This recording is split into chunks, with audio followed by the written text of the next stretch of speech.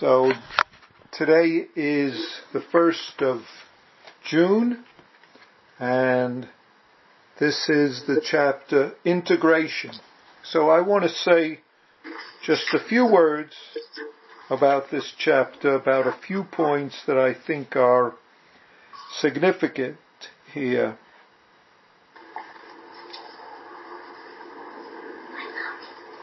So Joko is talking about, there's a long introduction, but essentially she's talking about, as she says it, the integration of ourself as a human being,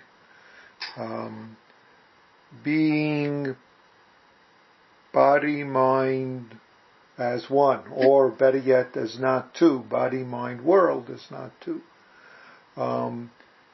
And going, in a way, beyond self-centered emotions, and as she puts it, and the thousands of these illusions. That's really what the practice is. And the point of that, in a way, is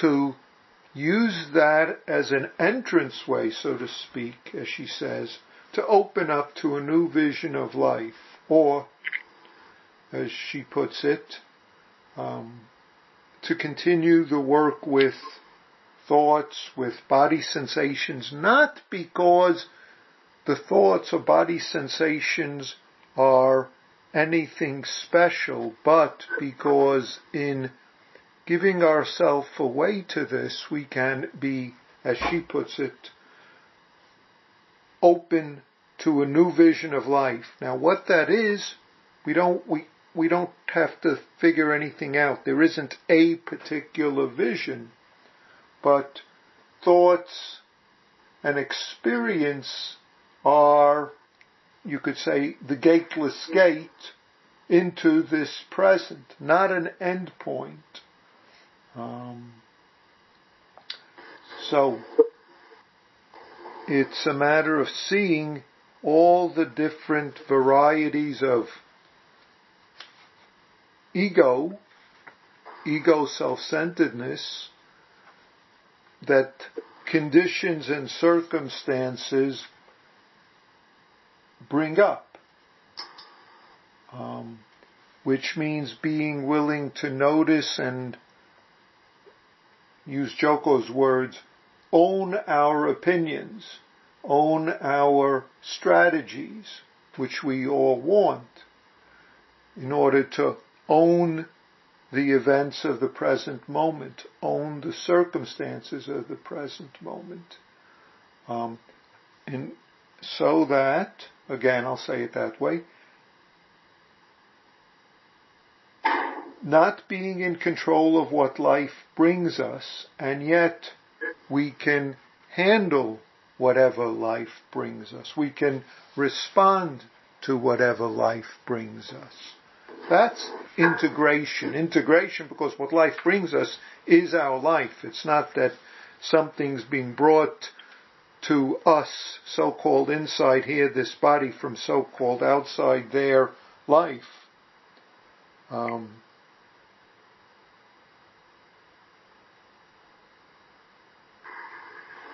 There's nothing else that we need to get. In fact, there's nothing at all that we're going to get. And it's, how do we embrace, be the present moment? That's why, in a way, this chapter is called Integration. So what's the integration into the circumstance, moment by moment, that arises? And what's the integration so that our various and endless considerations in all the different forms don't blind us? Okay, I think that's enough of an introduction.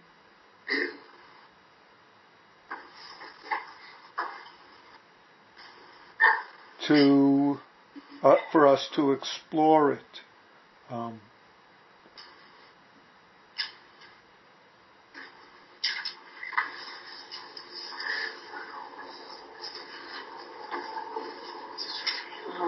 So let's see what you have to say. Let's see what you can say about what added to circumstances of the present moment, whether it's the circumstances so-called inside your head or so-called inside your body or so-called someone else showing up in your space or circumstances happening in your life or the life of the universe. So I'll stop here and then we can explore further what Joko's trying to get at, what she's encouraging us with this chapter. So.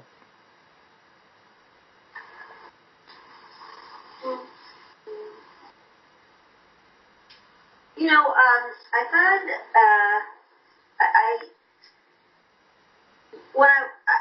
when I was reading this chapter, there was one thing that really kind of struck me. And, I think it's along the lines of what you're asking, although I think I could have a different example based on what you just said. But let me just say this, because on page 95, where she talks about, for example, as long as we worry about. Wait. Before you say it, where are you on page 95 so the rest of us can follow along? At the top, and the momentarily seeing the oneness of the universe doesn't really mean that our lives will be freer.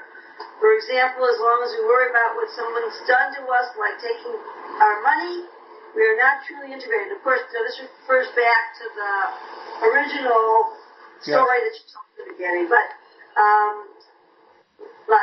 we are not truly integrated. Whose money is it anyway? And what makes a piece of land ours? Our sense of ownership arises because we're afraid and insecure, so we want to own things. I get her. I see what she's saying there, and I understand about people and ideas and opinions, and I'm good with that, pretty much. But when it comes to owning land, that raised some issues, and I even wrote down, yes and maybe no. I'm not. I just noticed that came up for me. Good. Because, I don't know about that. Good. So we own land and there's an earthquake. What do we do? How do we respond? Natural disaster. That's okay. We own land. We own land and I forgot what it's called. The legal. The city takes it. Oh, eminent domain. By eminent domain, and the Supreme Court holds up the city's taking it by eminent domain. So what do we do? Well, let's think about the Native Americans, okay?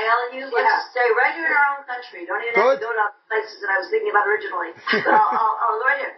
So, look at what happened to them, Elihu. That's right. It's awful. So what do we do now? Well, I don't. That's where Zen abrogates his responsibility. I don't know. If you really interpret it that way, I don't think Joko meant that, but I think if you interpret it, I don't know what we do now, but that is one that I would have to work on more. I don't know. She's not advocating that, no one owns land and therefore anyone can do anything they want. That isn't what she's saying. It's how do we deal with circumstances, whether it's events, circumstances, our opinions, strategies, in the face of what happens with the moment of whatever comes together as the universe now, whether it's a thief. I mean, certainly the story starts off with a thief. So whether it's a thief of your money or a thief of your land, what do you do? Good. She doesn't say that you're supposed to act like this Zen master did. She doesn't She's not setting that up as a model. But what she is setting up is for us to look at that despite our owning events, our body, all the other things we think we own, our opinions of what people should or shouldn't do, what happens when the circumstances somehow bump up against our ownership, our ideas of whatever sort? How do we integrate into the moment of the universe as it is? Or, as she puts it, how do we allow chips to come off our personal agendas, which is, in a way, whether it's sitting or whether it's being present? Because otherwise we end up harming ourselves and others, or being harmed by others or by ourselves. So, now in one sense you can never be harmed, and in another sense you can certainly be harmed. So that's what she's saying. She's not setting up a new rule, well, you don't own anything. She's not saying it that way, but rather saying, look at the consequences of your believing that you own something when the circumstances all of a sudden are something different. And you don't have to do land. You could do it in terms of your body and an illness trying to take away your body from you. You could do it in terms of someone you love and death taking away that person from you. It could be, and you could add on to that, I just picked some extreme ones. It could be all sorts of simple things, like thinking that when you wake up in the morning you should feel good, and you wake up and you're aching all over and you're in pain, and you woke up 3 hours before you wanted to because you couldn't sleep any longer because you're in so much pain. Those are all sorts of things we want to own. Or, as she puts it, we also want to own people, we want to own ideas. All these things. So what do we do in the face of reality? Because certainly this priest that the chapter starts with owned this money, and here was a thief who was coming with a sword ready to cut his head off if he didn't give him the money. You know, today was the day you had to pay your real estate taxes. It was June 1st is the last day. And it's like, you give this money, you have to give this money, but how do you do it?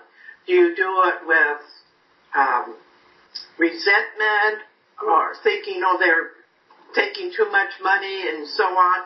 Or do you just do it and write out your check and hand it over? Or you could not write out your check and let them come and take the land. Or you could still say they're taking too much and you write out your check. But it's what do we do and what do we add on and how do we get entangled in what we add on in terms of rigidity, in terms of violence, in terms of anger, in terms of resentment, in terms of fear. Those are all the habits of body-mind that result in suffering, in harming, result in being unintegrated in the universe of the present moment life as it is. That's what this chapter is encouraging us to inquire about. Not some principle of some sort or another. Principles aren't what this is about, and as she points out at the very end, us bright people, I'll say us, and no one else has to take membership in it, tend to get caught up in too much thinking and analyzing. And I don't mean I'm bright. Don't take it that way either. But are you asking the question really, or are you saying that rhetorically? Because I have an answer that I would like to give. Give your answer. Okay, well, I notice that, I get it. I get what you're saying and what she's saying. But I notice that you keep saying or you do this, or you do that. Like today, I don't think, to just take this from another direction, I don't think anybody owns the planet. And yet somebody today acted like he owns the friggin' planet and is affecting all the rest of us. So, and I've talked about this before, I think, and I'm sure Belinda and whoever other person wouldn't, probably like the way I am on Facebook. You probably wouldn't either. You've heard me be a provocateur, yada, yada, yada. But let me just say this, okay? So to answer your question, I fight, and I think, you do the next right thing, and I think there is a practice way to do that. Now, whether or not you agree with me and my way of doing it is appropriate, fine, that's a different discussion in a way. Yeah. But, so you do that, and if you're me, you fight, and you notice you're angry all the time, and those are, I'm being harmed. I'm being harmed. I'm sure I'm harming others. That's what people do. So the awareness, as far as, if I do understand this, and, I'm not saying I have a complete understanding of it, but it's like, so yes, all those things happen, and, it's non-dual. So, I'm trying to get philosophical here with using a word like that, but it's like, and this happens, and that happens, and it's all part of what's happening. So you deal with it, you face it, you do the next right thing, and you have to try and make as good of a decision about that as you can in light of what is developing. And I guess, that's more or less what I wanted to say. Well, that's very good, given that your partner was just talking about owning land, and you're saying no one owns land. So so I leave that for the two of you to negotiate out. But the question is, you can believe and want to act for whatever you do, but is there added harming coming from anger, from fear, from confusion in what you do? Because really the rest of this isn't about any sort of specific principles. Owning land, not owning land, those are just points that she's bringing up, because what we're about, if you want to use the word integration, meaning being integrated in this life of the universe that we are. If you want to use non-harming, you could talk about it from that point of view. That's what practice is about, or about seeing all the ways that we refuse to be aware of the harming that we're doing, which of course harms us and harms others and just keeps that cycle going. So, how do you do what you do politically without adding on hatred, harming, or do you then get to work with the hatred, harming, anger, fear that's generated? See, in a way, that's the question that you could say she's asking. I have to work with that second thing. Good. Then that means moment by moment noticing where you're adding on hatred over and above any specific disagreement about opinions, positions, etc. Where you're adding on agitation so that the present moment integration, if I use her word, is somehow hindered by all the personal agendas on top of the present moment. See, that's what she's asking. I don't care what you could take whatever position you want, but what do you do with it? How do you hold it in the face of the moment? This this priest certainly had all sorts of things he was doing, and yet in response to the circumstance, how did he respond in a way so that his personal agenda didn't get in the way of attending to the present moment circumstance? That's the point. And not in a pre-planned artificial way. That's also the point. Because if we think out plans and strategies, then we've got more, even if we think it's a better plan and a better strategy, we still have trouble.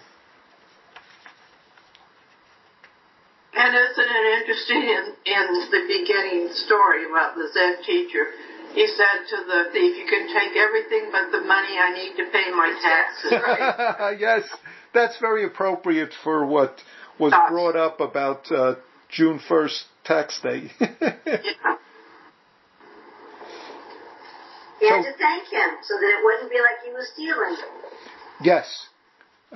But see, it's a nice story in that way, but the point is not so much the details of that, but the immediacy of responding to the circumstances without letting our personal, or at least not being driven by our personal agendas, which we discover are there in responding to all sorts of circumstances, whether it's something we hear in the news, or whether it's someone in our face, or whether it's how our bodily condition is, or even how simple things like how the weather is and what the traffic is like. Those are all times when either our personal agenda arises, and can we, through awareness, through noticing thoughts, through experiencing, can we use those as the gate into the, if I use the word non-dual, if I use the word into the gateless gate moment, or do those become hindrances that run us in one direction or another and cause us to bump into all sorts of circumstances and do things that further entangle us and others? See, that's the point that she's making. So,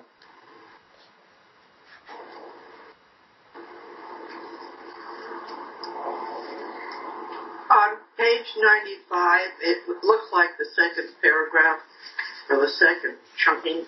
The important thing is who we are at any given moment and how we handle what life brings to us. This is what you're saying too. yes. But this paragraph, to me, is the Joko that I remember. Uh-huh.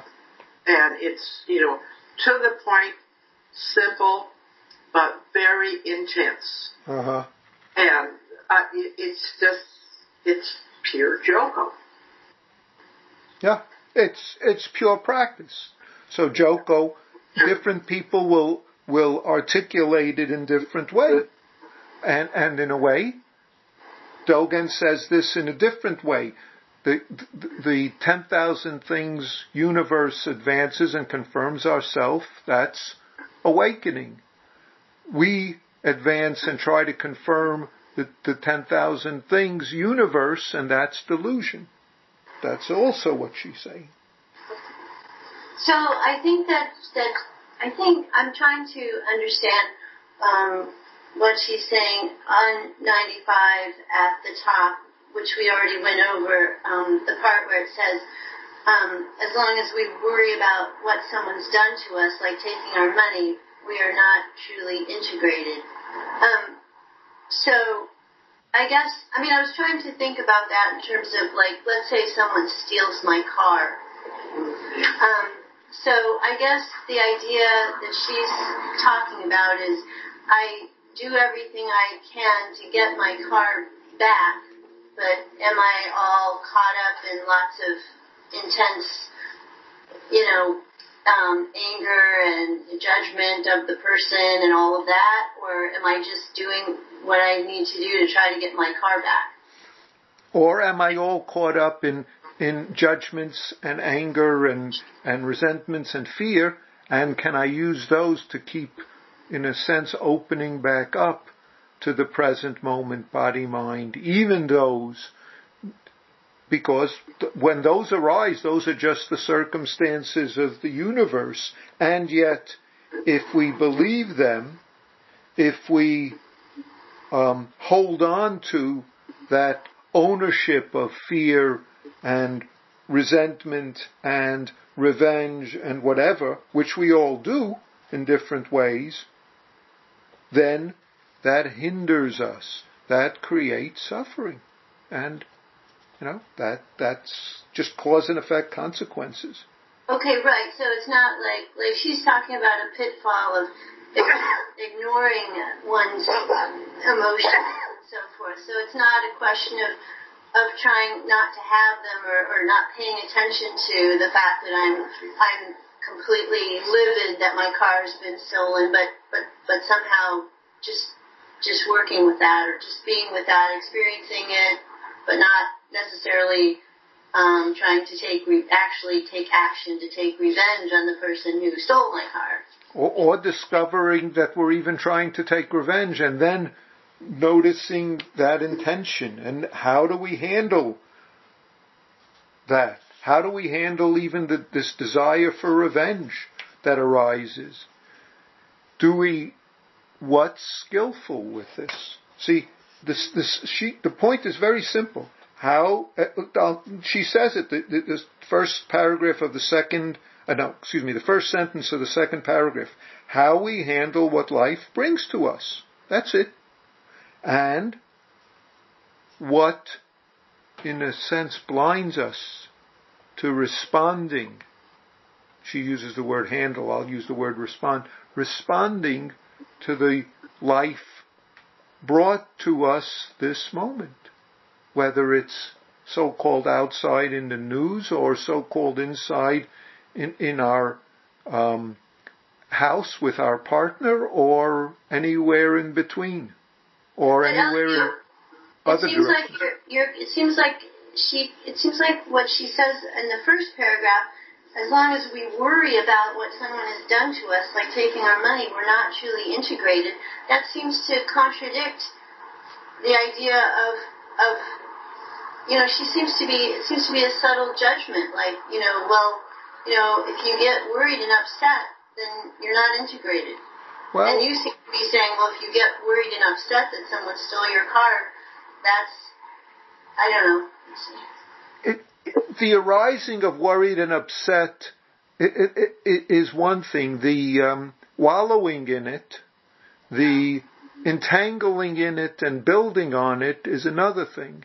You aren't in control of what arises inside or outside, but at some point practice enables you to see the point of when you are able to cease or let go for a moment. I don't mean don't set up some ideal of either or. At some point you can work with worries. You can see that your wanting to take revenge is just that, a set of thoughts that you're blinded by. Or you could see the burning of the hatred and the opportunity that experiencing that hatred burning offers you. So it's not making some ideal of how it's supposed to be. As she says, this is an endless practice. She says, many steps, many byways, many pitfalls in the integration of ourself as human beings, as this body-mind, I'll add on, body-mind universe is not two. So this chapter in a way is encouraging us to see what it is that keeps us entangled and disintegrated, if I'll go that direction. Disintegrated because somehow the rest of the universe, somehow our own ideas and opinions, our own strategies are getting in the way. And first we have to see that those are, because otherwise we naturally assume that those are how we should live. Those are the basis of what to do.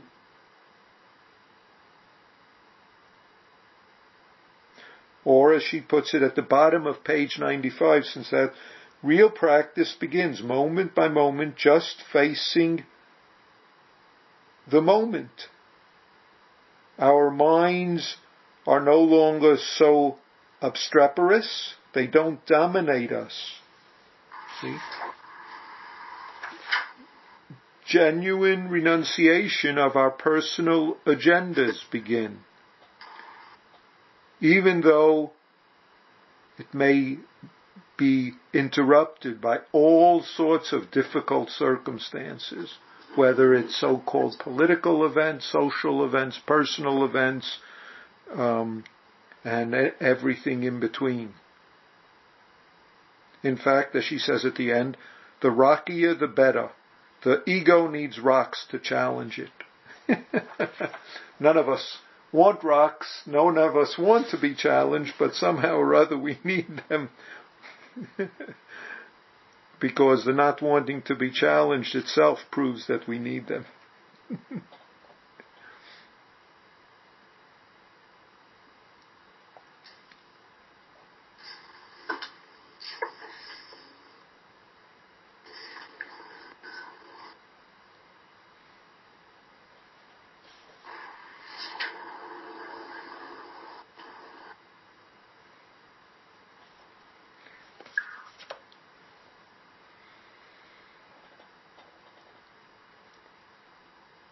It's important to know that this is just a guide for practice, not a description of where practice is going to lead, but rather a guide of what you get to practice with and maybe how you practice with it. It's not a description of what is going to be at some end point, what is some ideal way to behave, what should come.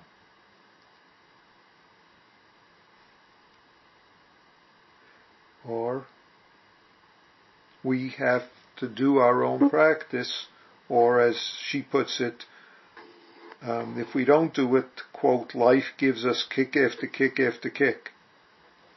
And you could multiply that. Not in a malicious way, but just in the process of life faced and our desires for how life ought to be and our agendas of how life ought to be.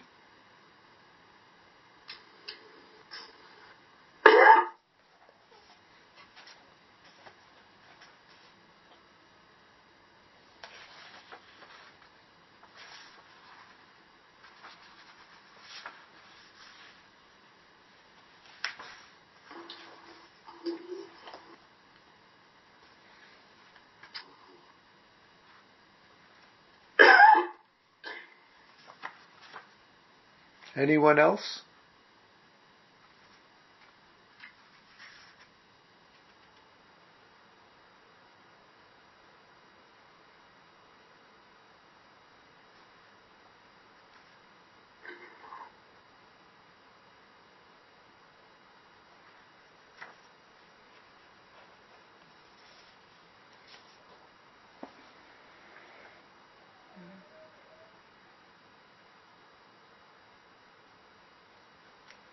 No one?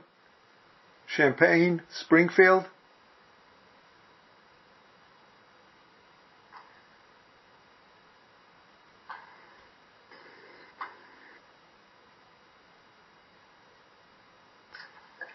Doesn't sound like it. No? Anyone in Springfield? Did we lose Springfield? No. We're still here. Okay, you're all integrated. Good. We have So, Skype. so the next chapter is called The Tomato Fighters, which is a very, what should I say, an interesting title. And it's an interesting chapter. So that's next week, the 8th, excuse me. So we'll do that, and then the week of the 15th, I'll be out of town. I'll be in LA, so we won't be having a class then. And then we'll resume again. Mike, do I have the dates right? Yes. Next week is the 8th, and we'll have the class on the 8th, and then we'll have a hiatus for one week, and then we'll start again. So, Tomato Fighters. I know that's a interesting title, and some of you might remember this chapter. In any case, I think there's plenty there to talk about, and if some of the things we talked about today you want to pursue further with me or with Mushin or by yourself in your practice, please do. Okay. Good. I want to remind people that the July session is going to be in Springfield, and I'll let Mushin say anything else he has to say about it when it's time. Yeah, I'll send out an email. Good. Okay, thank you. Thank you. Good night, everybody. Bye.